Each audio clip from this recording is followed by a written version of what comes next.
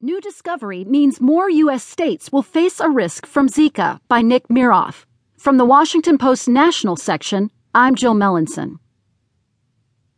For the first time in the Western Hemisphere, researchers have detected the Zika virus in Aedes albopictus, the mosquito species known as the Asian tiger, a finding that increases the number of U.S. states potentially at risk for transmission of the disease.